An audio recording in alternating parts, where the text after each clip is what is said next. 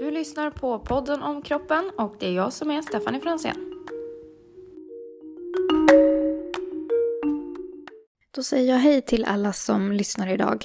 Det har redan gått 2 veckor, tiden går så fort och det är dags för ett nytt avsnitt. Idag är det jag som ni kommer få lyssna på och jag kommer att prata om pH. pH kanske låter jättetråkigt för den som inte kan så mycket om det eller bara inte är insatt. Men pH är superviktigt för kroppen att det bibehålls konstant, rent ut sagt. Man kan se det här avsnittet som perfekt instudering om man behöver mer undervisningsmaterial för att kunna greppa det här med pH och syra-basbalans. Eller om man bara tycker att det här är superfascinerande. Syra-basbalans är någonting jag själv tycker är väldigt intressant och roligt. Så jag hoppas att ni kommer att tycka att det är jättekul att lyssna på det här avsnittet idag. Sen ska jag också säga att på podden om kroppens Instagram så finns det bilder som man kan titta på medan man lyssnar på podden. Det är lite sammanställd fakta i textformat och lite illustrationer på de här buffertarna som vi kommer att prata om som man kan använda som hjälpmedel när vi lyssnar igenom det här avsnittet. Vi kan ju börja med att reda ut vad pH är egentligen för någonting. pH är ju en benämning vi använder för att prata om hur mycket vätejoner det finns i kroppen. Så pH kan vara högt och kan vara lågt. pH i kroppen ska vara 7,4. Får variera med 0,05 enheter. Så från 7,35 upp till 7,45 är ett normalt pH. Så varför är det så viktigt med att reglera syra-basbalans? Jo, kroppen har ju ett extremt snävt spann på pH. Och det är för att alla celler som vi har i kroppen är uppbyggda av proteiner. Andra molekyler också, men de här proteinerna är så viktiga och de har ett visst intervall där de fungerar inom ett visst pH-intervall. Så att om pH förändras pyttelite utanför den här gränsen så kommer de här proteinerna att förstöras. Och om det då är proteiner som är jätteviktiga så cellstrukturen kan förstöras, funktioner kan förstöras, genuttryck förstörs och det finns så många farliga konsekvenser av att pH-värdet förändras. Sjunker vårt pH för högt eller för lågt så brukar man tappa medvetandet helt enkelt. Ett exempel på någonting som påverkas väldigt mycket av pH är ju hemoglobin. Hemoglobin är ju våran syrebärande molekyl i våra röda blodkroppar och sjunker pH så kommer syret att få en försämrad affinitet till hemoglobinet. Så att det kommer att krävas ett högre syrgastryck för att syret ska kunna binda hemoglobinet. Så det är superviktigt för kroppen att hålla ett konstant och tajt reglerat pH-värde. Och pH styrs ju då av hur mycket vätejoner det finns i blodet. Så vätejonerna är ju då ett mått på syror och baser. En syra är ett ämne som lätt kan avge vätejoner, vilket då höjer koncentrationen och sänker pH. Medan baser är ett ämne som är väldigt benäget att ta upp de här vätejonerna. Och då blir det ju alltså tvärtom att pH höjs i kroppen för att vätejonens koncentrationen sjunker. Så vi har syror och vi har baser. Vissa är starkare, vissa är svagare. En väldigt stark syra till exempel är saltsyra. Den finns i magsäcken för att hjälpa till att spjälka maten. För att reglera det här pH då, så har vi olika buffertsystem.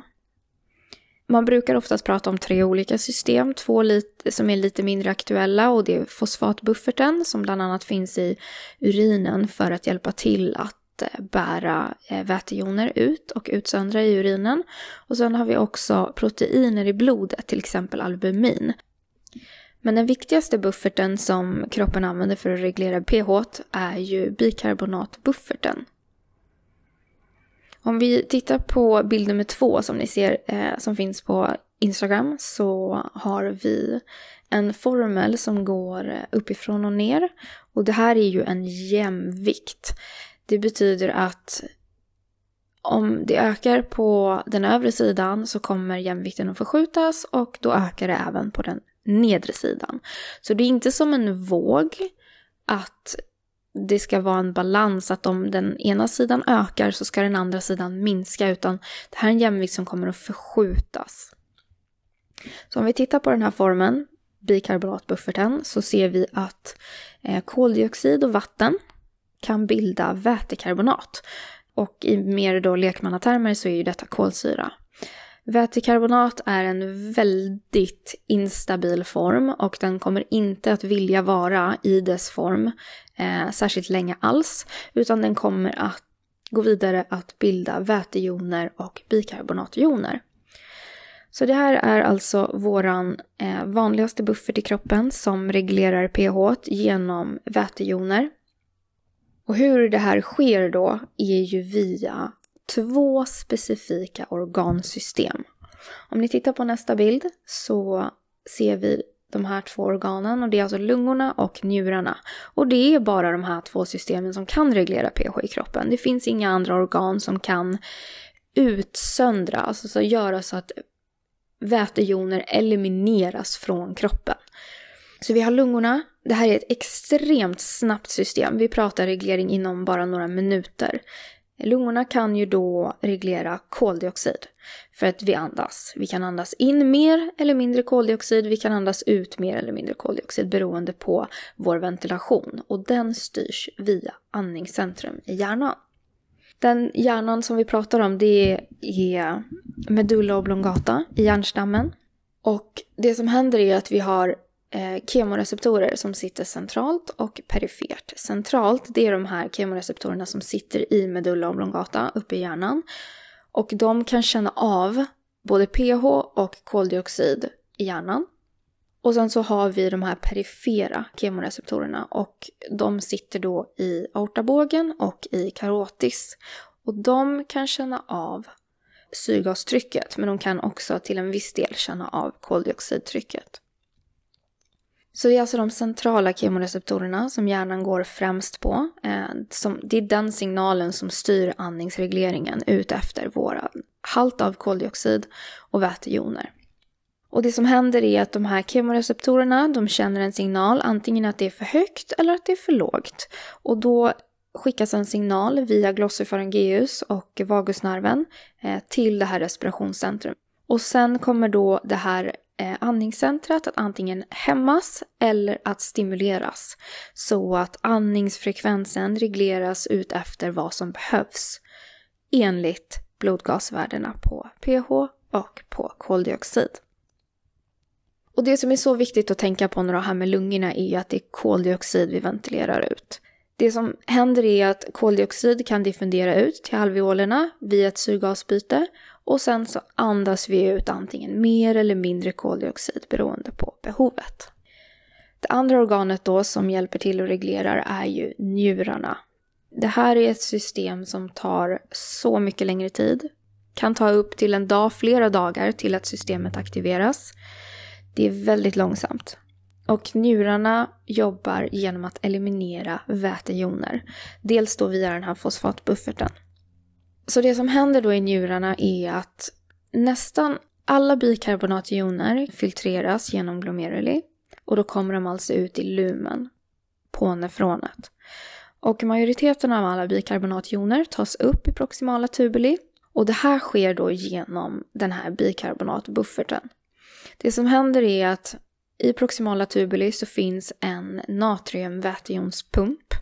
Så att genom att vi har det här natrium-kalium-ATPaset i basolateralmembranet som hela tiden trycker ut natrium tillbaka till blodet, så gör det att natriumnivån sjunker intracellulärt i proximala tubuli, vilket gör att den här natriumvätepumpen kommer att driva en reabsorption från tubulilumen in till cellen, och då sker då alltså ett utbyte. Så vi tar upp en natrium och så skickar vi ut en vätejon ut i lumen.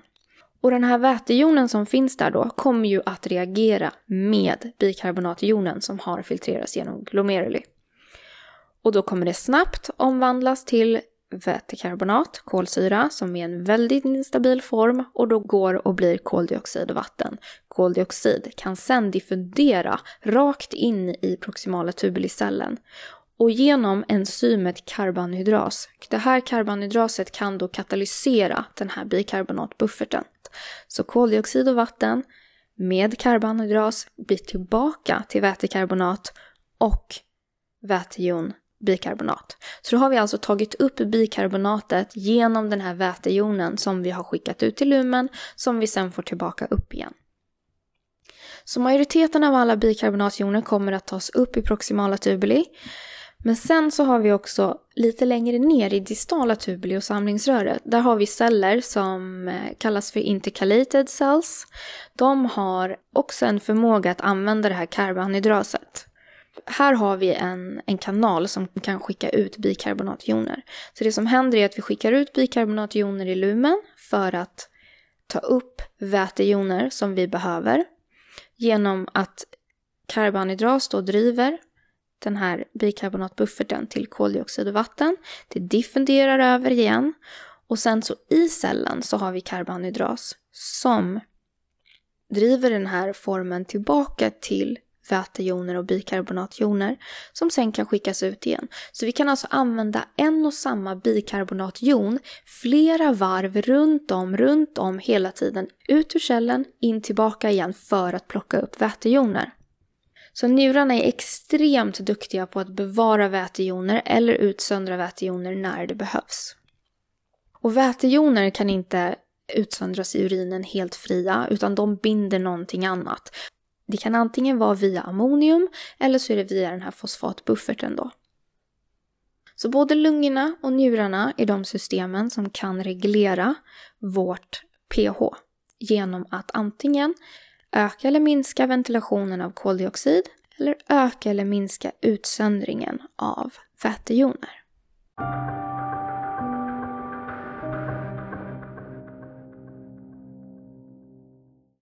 Och då kan man fråga sig, hur analyserar man pH?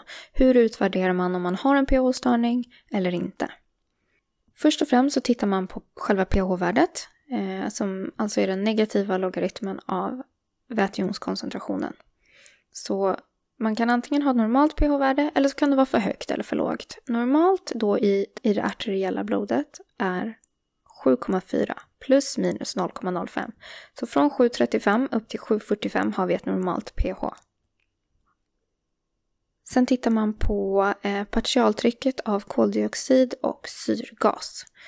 Syrgasen ska ligga mellan 10 och 13 kilopascal. Och koldioxiden, beroende på vart man tittar någonstans och vart man läser, så säger vissa olika. Medel normalt arteriellt koldioxid är 5,3 kilopascal. Lite mer strikta referenser kan vara då plus minus 0,5, så då går vi alltså från ett spann på 4,8 upp till 5,8. Där man säger då att 6 i koldioxid är då för högt. Medan det finns annan litteratur som säger att allt från 4,7 upp till 6,0 i koldioxid är normalt. Så det är lite olika där på om man anser att gränsen går vid 5,8 eller vid 6. Men man kan i alla fall garantera att alla koldioxidvärden över 6 kilopascal är för höga.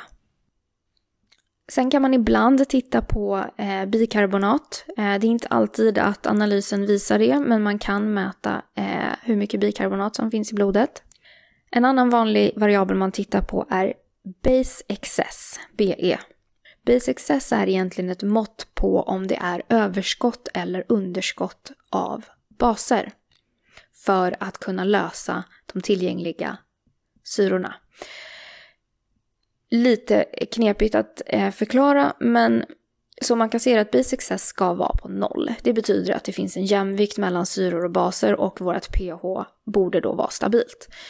Men base excess får variera med plus minus 3 från 0. Ett exempel kan vara om vi har ett underskott av syror. Då har vi ju alltså ett överskott av baser och då kommer base excess att bli väldigt positiv. Och då om vi har ett underskott av baser i blodet så kommer base excess att bli väldigt negativ. Så base excess är egentligen bara ett mått på om det finns ett överskott eller ett underskott av baser i förhållande till syrorna. Det säger ingenting om den faktiska koncentrationen av någonting utan bara förhållandet mellan syror och baser. Och det man behöver tänka på då när man ska diagnostisera eventuella pH-störningar och kolla efter syra-basbalans så är det arteriella gaser man tittar på. Man kan inte titta på kapillärt blod, man kan inte titta på venös blod för de har andra värden.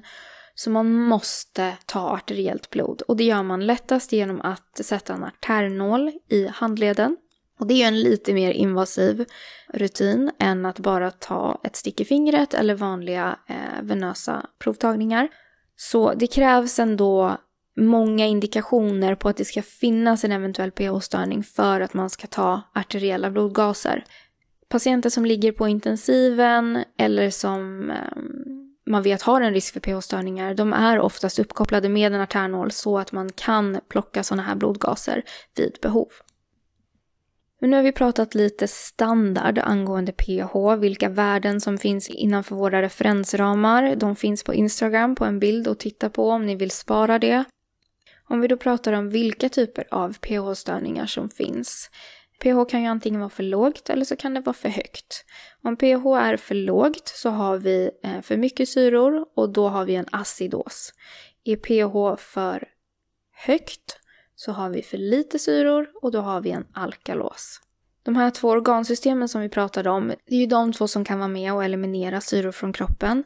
Så om det är lungorna som har ett problem med koldioxidhanteringen så kan det orsaka antingen en acidos eller en alkalos. Och då måste det vara det andra organet, alltså njurarna, som kompenserar för den störningen. De försöker alltså att reglera om det ska utsöndras mer eller mindre syror beroende på vad som har hänt i det andra organet, lungorna alltså. Men om vi då tittar istället åt andra hållet, om lungorna ska vara de som kompenserar så måste det vara någonting som har hänt inuti kroppen. Det behöver inte vara njurarna som är ursprunget till den förändringen utan det är någonting metabolt i kroppen som har förändrat halten syra i kroppen och då måste lungorna kompensera för den. Så en störning kan vara akut, det betyder alltså att det andra organet inte har börjat kompensera för den här störningen. Eller så kan störningen vara partiellt kompenserad. Och då betyder det att det andra organet har börjat kompensera för pH-störningen som finns. Och då blir också värdena inte lika mycket förändrade eftersom kroppen håller på och försöker rätta till den här pH-störningen. Man pratar sällan om att en störning är kompenserad för att om en störning är helt kompenserad så finns det ju ingen störning längre. Då har ju kroppen lyckats återställa pH och då har vi ingen pH-störning längre. Så det man kan tänka på när vi pratar om akuta och partiellt kompenserade störningar är att vid en akut störning, eftersom vi inte har börjat kompensera, så har vi en förändring i en variabel. pH är ju alltid då förändrat om vi har en störning, men om vi tittar på koldioxid som då ska motsvara lungorna i det här scenariot. Och så har vi base excess som ska motsvara kroppen i det här. Så om vi har en akut förändring så kommer antingen koldioxiden eller base excess vara förändrad beroende på vad som är orsaken till pH-störningen. Men om pH-störningen börjar bli kompenserad, alltså den är partiellt kompenserad, då kommer det vara en förändring i båda parametrarna eftersom båda organen, den ena är den som orsakar pH-störningen och den andra håller på att försöka kompensera för att reda ut. Kanske låter lite rörigt, men lyssna en gång till så kanske polletten trillar ner. Så om man då utgår från de här olika typerna, att den kan vara akut och den kan vara partiellt kompenserad och sen så kan den ju ha olika ursprung. En pH-störning kan vara respiratorisk eller metabol. Om den störningen är respiratorisk så är det lungorna som har orsakat en pH-störning och det kan ju bero på flera olika saker. Det kan bero på att vi har en lungsjukdom, det kan bero på att vi har ansträngt oss, det kan vara att vi har förändrat vår ventilering Det kan vara ett trauma mot bröstkorgen. Det kan vara flera olika saker som gör att lungorna har förändrat själva koldioxidhanteringen. Och det är det som då förändrar pH. Och när lungorna förändrar koldioxidhanteringen så är det njurarna som måste försöka förändra utsöndringen av vätejoner för att reglera pH.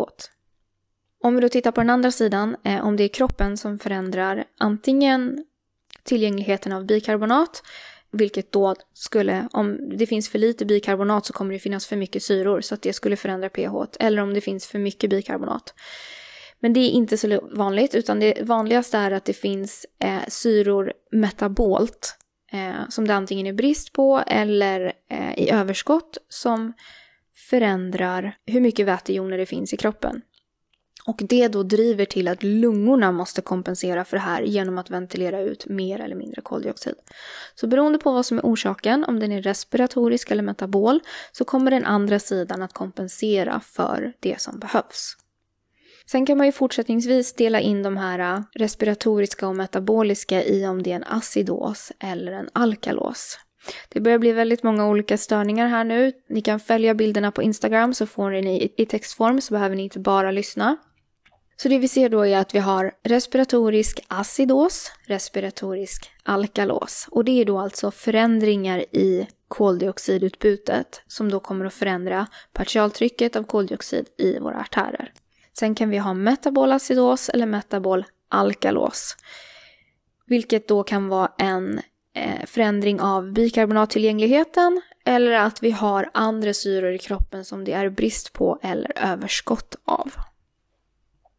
Sen måste man ju också tänka på att alla de här 4 olika störningarna kan ju vara antingen akuta eller partiellt kompenserade.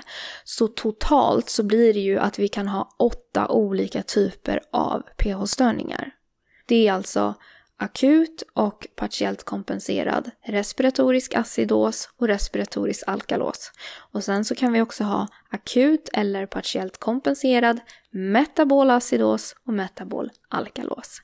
Många att hålla reda på, men jag tänker att vi försöker ta oss igenom dem en efter en och förklara lite hur det går till och hur det funkar, hur kroppen försöker hantera dem och vad som kan vara eventuella orsaker.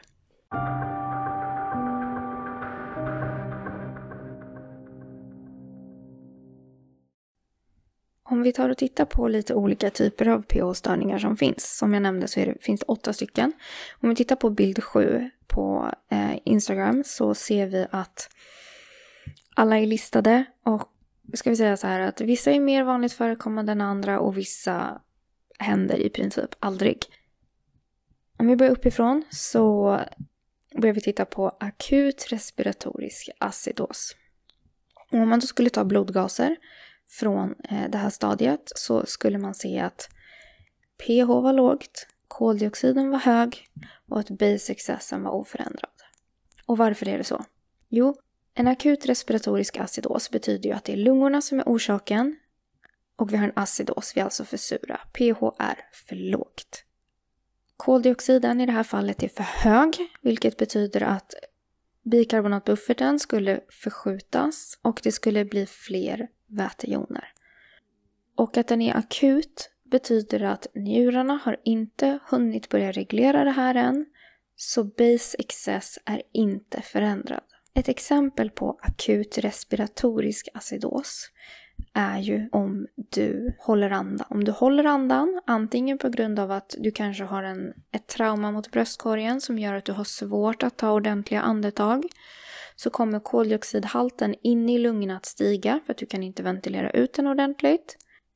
Och om koldioxidhalten i blodet stiger så kommer det att förskjuta så att vätejonskoncentrationen stiger i blodet, vi blir för sura och då får vi en respiratorisk acidos. Och den är akut för att njurarna har inte börjat öka utsöndringen av syror. Om vi då tittar på en akut respiratorisk alkalos, då har vi alltså fortfarande ett ursprung från lungorna och den är akut.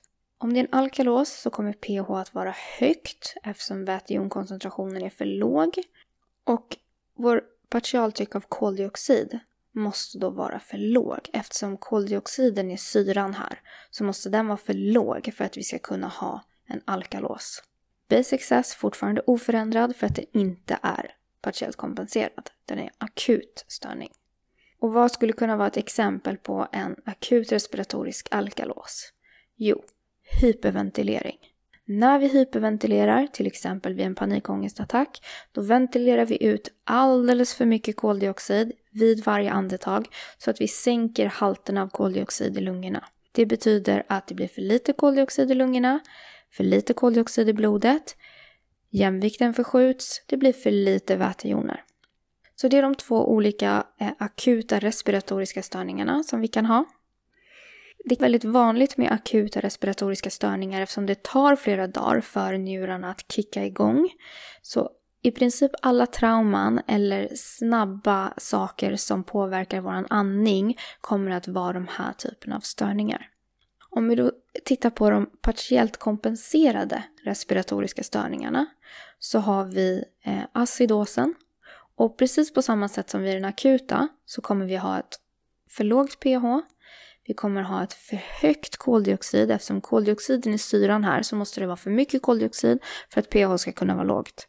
Men eftersom den är partiellt kompenserad så kommer vi börja ha förändringar i base excess. Och det betyder att njurarna håller på att försöka skicka ut mer syror. Och det betyder att base excess måste öka. Det kommer att bli mer baser kvar i förhållande till syror för att njurarna försöker göra sig av med syrorna. Och ett solklart exempel på en partiellt kompenserad respiratorisk acidos, då har den pågått länge. Det kan vara år och det kan vara kanske några dagar, en vecka, eftersom det tar ett tag för njurarna att kicka igång.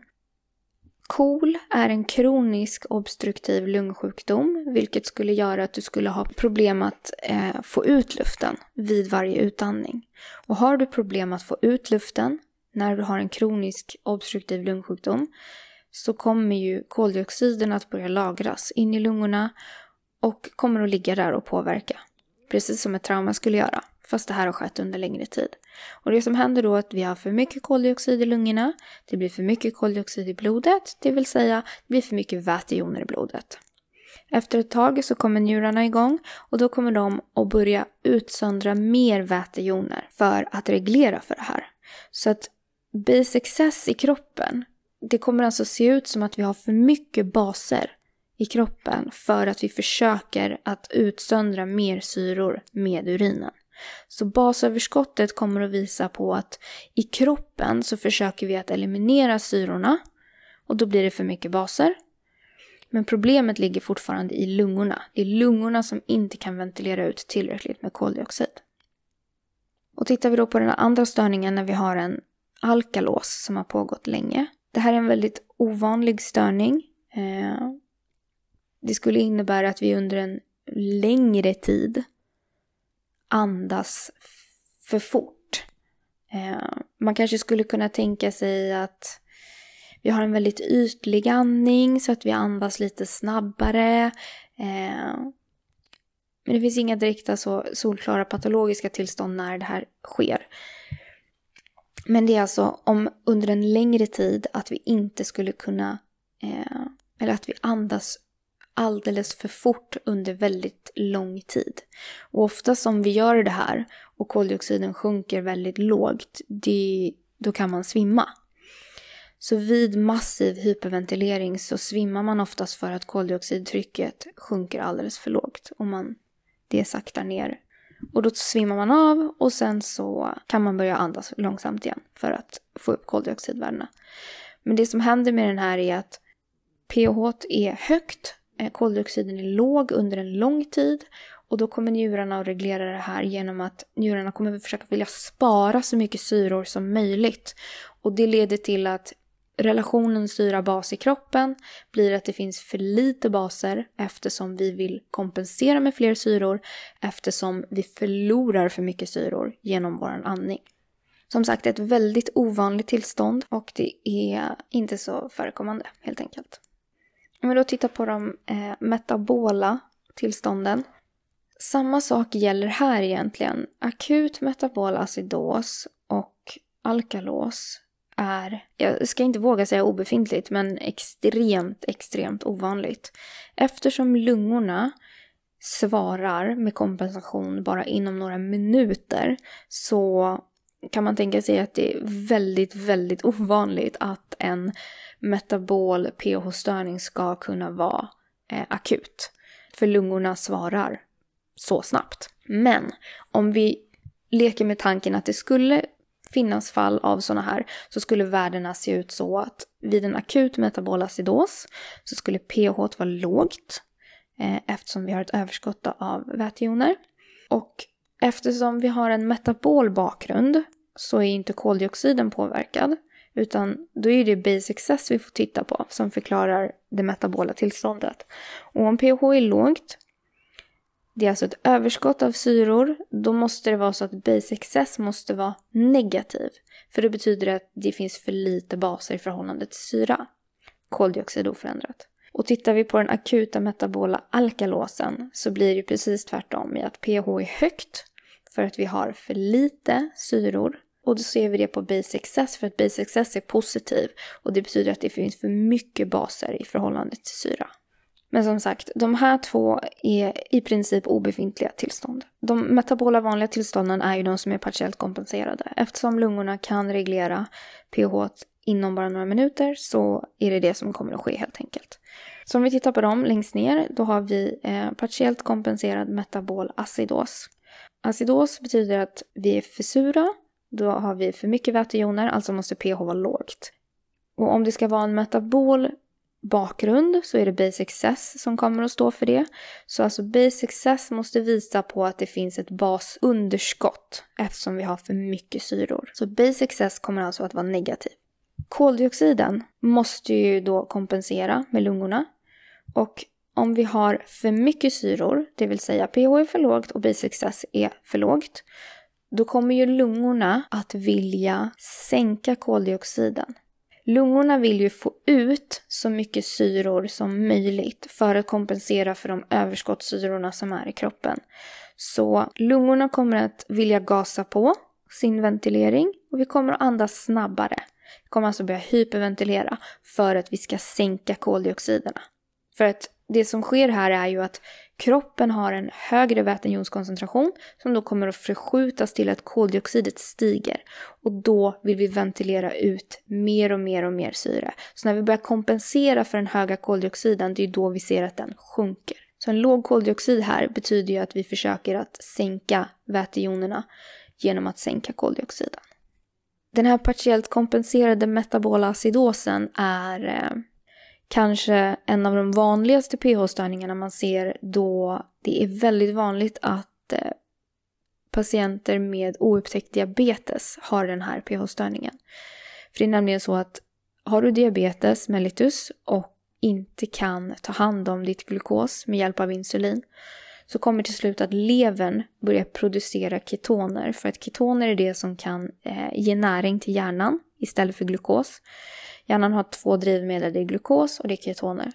Så när vi producerar ketoner vid diabetes så har vi så extremt höga ketonnivåer eftersom kosten inte är tillräckligt näringsrik, så att vi går på svält och vi har en glukosbrist, så får vi jättehöga blodnivåer av ketoner. Och de här skapar då en ketoacidos, är vad man kallar det. Precis som vi pratade om i förra veckans avsnitt. Den här ketoacidosen försurar kroppen så extremt mycket, vilket kommer göra att lungorna kommer börja ventilera mer för att få ut den här syrorna genom att släppa ut så mycket koldioxid till luften som möjligt.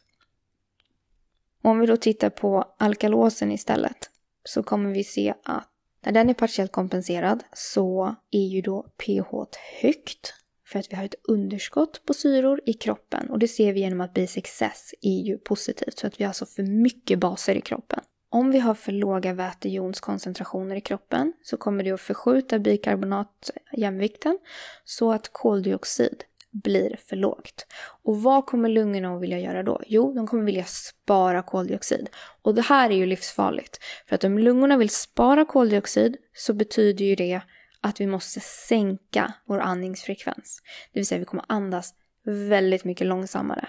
Vi kommer att ta färre andetag för att kunna spara så mycket koldioxid som möjligt. Den här partiellt kompenserade metabola alkalosen, det är ett väldigt ovanligt tillstånd. Och det är väldigt farligt just med tanke på att den kompensatoriska mekanismen här är ju att sluta andas eller att sänka andningsfrekvensen så mycket det går. Så det här är då lite olika typer av pH-störningar som kan förekomma. De som i princip aldrig förekommer är ju de akuta metabola tillstånden. Eftersom lungorna kompenserar inom några minuter så är det väldigt svårt att en sån här förändring ska kunna vara akut. Om vi sätter oss in i scenariot att vi springer 400 meter runt en löpbana det snabbaste vi kan, ett sprintlopp. Vi kommer här att få redan på den tiden en partiellt kompenserad metabol acidos, vilket i slut skulle leda till att vi hyperventilerar. För det som sker då när vi springer det här loppet är att vi jobbar väldigt anaerobt med musklerna. Musklerna producerar då laktat, mjölksyra. Så bara på det här korta loppet på någon minut eller några minuter av sprint med anaerob träning genererar mjölksyra, vilket leder till att vi kommer börja hyperventilera för att vi vill få ut de här koldioxiderna med vår andning. Så även så korta intervaller av en metabolacidos gör att lungorna börjar förändra sin andning på en gång. De här kemoreceptorerna svarar på sekunder och andningsregleringen sker väldigt fort. Så akuta metabola tillstånd är väldigt, väldigt sällsynta, i princip obefintliga. Så de kan man ta med sig inom parentes. Men man bör fortfarande kunna förklara hur blodvärden skulle kunna förändra sig vid sådana här tillstånd. Och nu kan ju du frågan vara, hur ska jag komma ihåg alla de här sakerna? Pil upp, pil ner, blir det högre, blir det lägre? Hur ska jag kunna diagnostisera en pH-störning på bästa sätt? Finns det några minnesregler? Hur ska jag tänka? Och ja, det finns minnesregler. Men det är inget bra att använda minnesregler i det här konceptet, för att här är det så viktigt att man förstår vad som händer i kroppen, hur det här buffertsystemet med bikarbonat funkar, hur förskjuts jämvikten och hur tänker jag för att kunna hitta rätt pH-störning helt enkelt. Mina tips helt enkelt, som ni kan se på sista bilden på bild 8, är helt enkelt att man tar sig igenom 3 olika typer av frågeställningar i lugn och ro. I den här ordningen så kommer man inte att ta fel. Så det man börjar med, det är att fråga sig, är pH förändrat? Är det högt eller lågt? Och bara genom att svara på den frågan så löser vi problemet. Har vi en acidos eller har vi en alkalos? Och sen så skriver man ner det. pH är till exempel för lågt. Ja, om pH är för lågt så betyder det att det är för mycket vätejoner. Då är vi sura, då har vi en acidos. Svar på nummer 1. Acidos eller alkalos. Och sen när vi går vidare så måste vi försöka hitta ursprunget till den här störningen. Är den respiratorisk eller är den metabol? Och då är det en fråga man ska ställa sig. Koldioxidvärdet jag har, kan det förklara pH? Och då tittar man på pH-värdet och säger vi till exempel att vi har en acidos. Vad ska koldioxidvärdet vara för att vi ska kunna ha en acidos? Jo, koldioxid var syran i det här fallet. Så om koldioxid nu ska kunna förklara ett pH som säger acidos så måste koldioxiden vara hög. Om pH ska vara för lågt så måste koldioxiden vara hög om det ska ha en respiratorisk bakgrund. Om svaret är ja här nu, ja, koldioxid förklarar pH-värdet, då vet vi det här är en respiratorisk störning. Men hur ska vi då veta om den är kompenserad eller inte?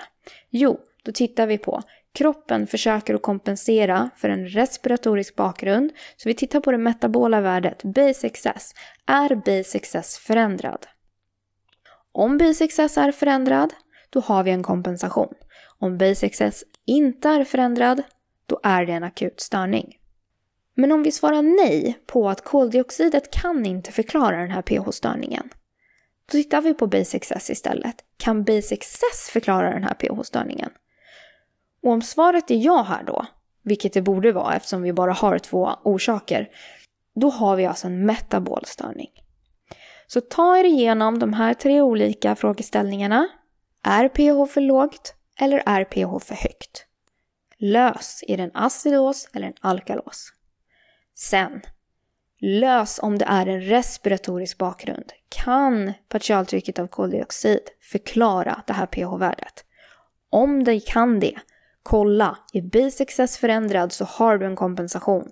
Är base excess inte förändrad så är det en akut störning. Klart. Kan partialtrycket i koldioxid inte förklara pH-värdet? Nej, kolla då. Är base excess den som förklarar pH-värdet? Då har vi en metabolstörning. Och på samma sätt här då har vi löst att det är en metabolstörning. Är den kompenserad? Titta då på koldioxiden. Är den förändrad eller inte? Jag har valt att sammanställa lite exempel på olika typer av pH-störningar som är de mest vanligt förekommande. De finns i händelseflödet på podden om kroppens Instagram. Kika in på dem, kolla. Jättebra instuderingsteknik för att lära sig och analysera pH-störningar. Ta med er de här bilderna. Tryck på sparknappen på Instagram-bilden så att ni har med er de här i era sparade bilder så att ni kan gå tillbaka och titta på de här tipsen om hur man kan tänka för att diagnostisera de här pH-störningarna. Behåll de här 3 frågorna. Försök eliminera alla eventuella minnesramsor. Fokusera på att lära er att förstå hur vi ska tänka när vi tittar på de här blodgasvärdena. Är det så att du har lyssnat på det här avsnittet för att lära dig mer om syra-basbalans och varför det är viktigt för kroppen, så hoppas jag att du har lärt dig jättemycket. Vill du lyssna bara för att du tycker att pH och syra-bas är fascinerande? Kul, hoppas att du har lärt dig någonting.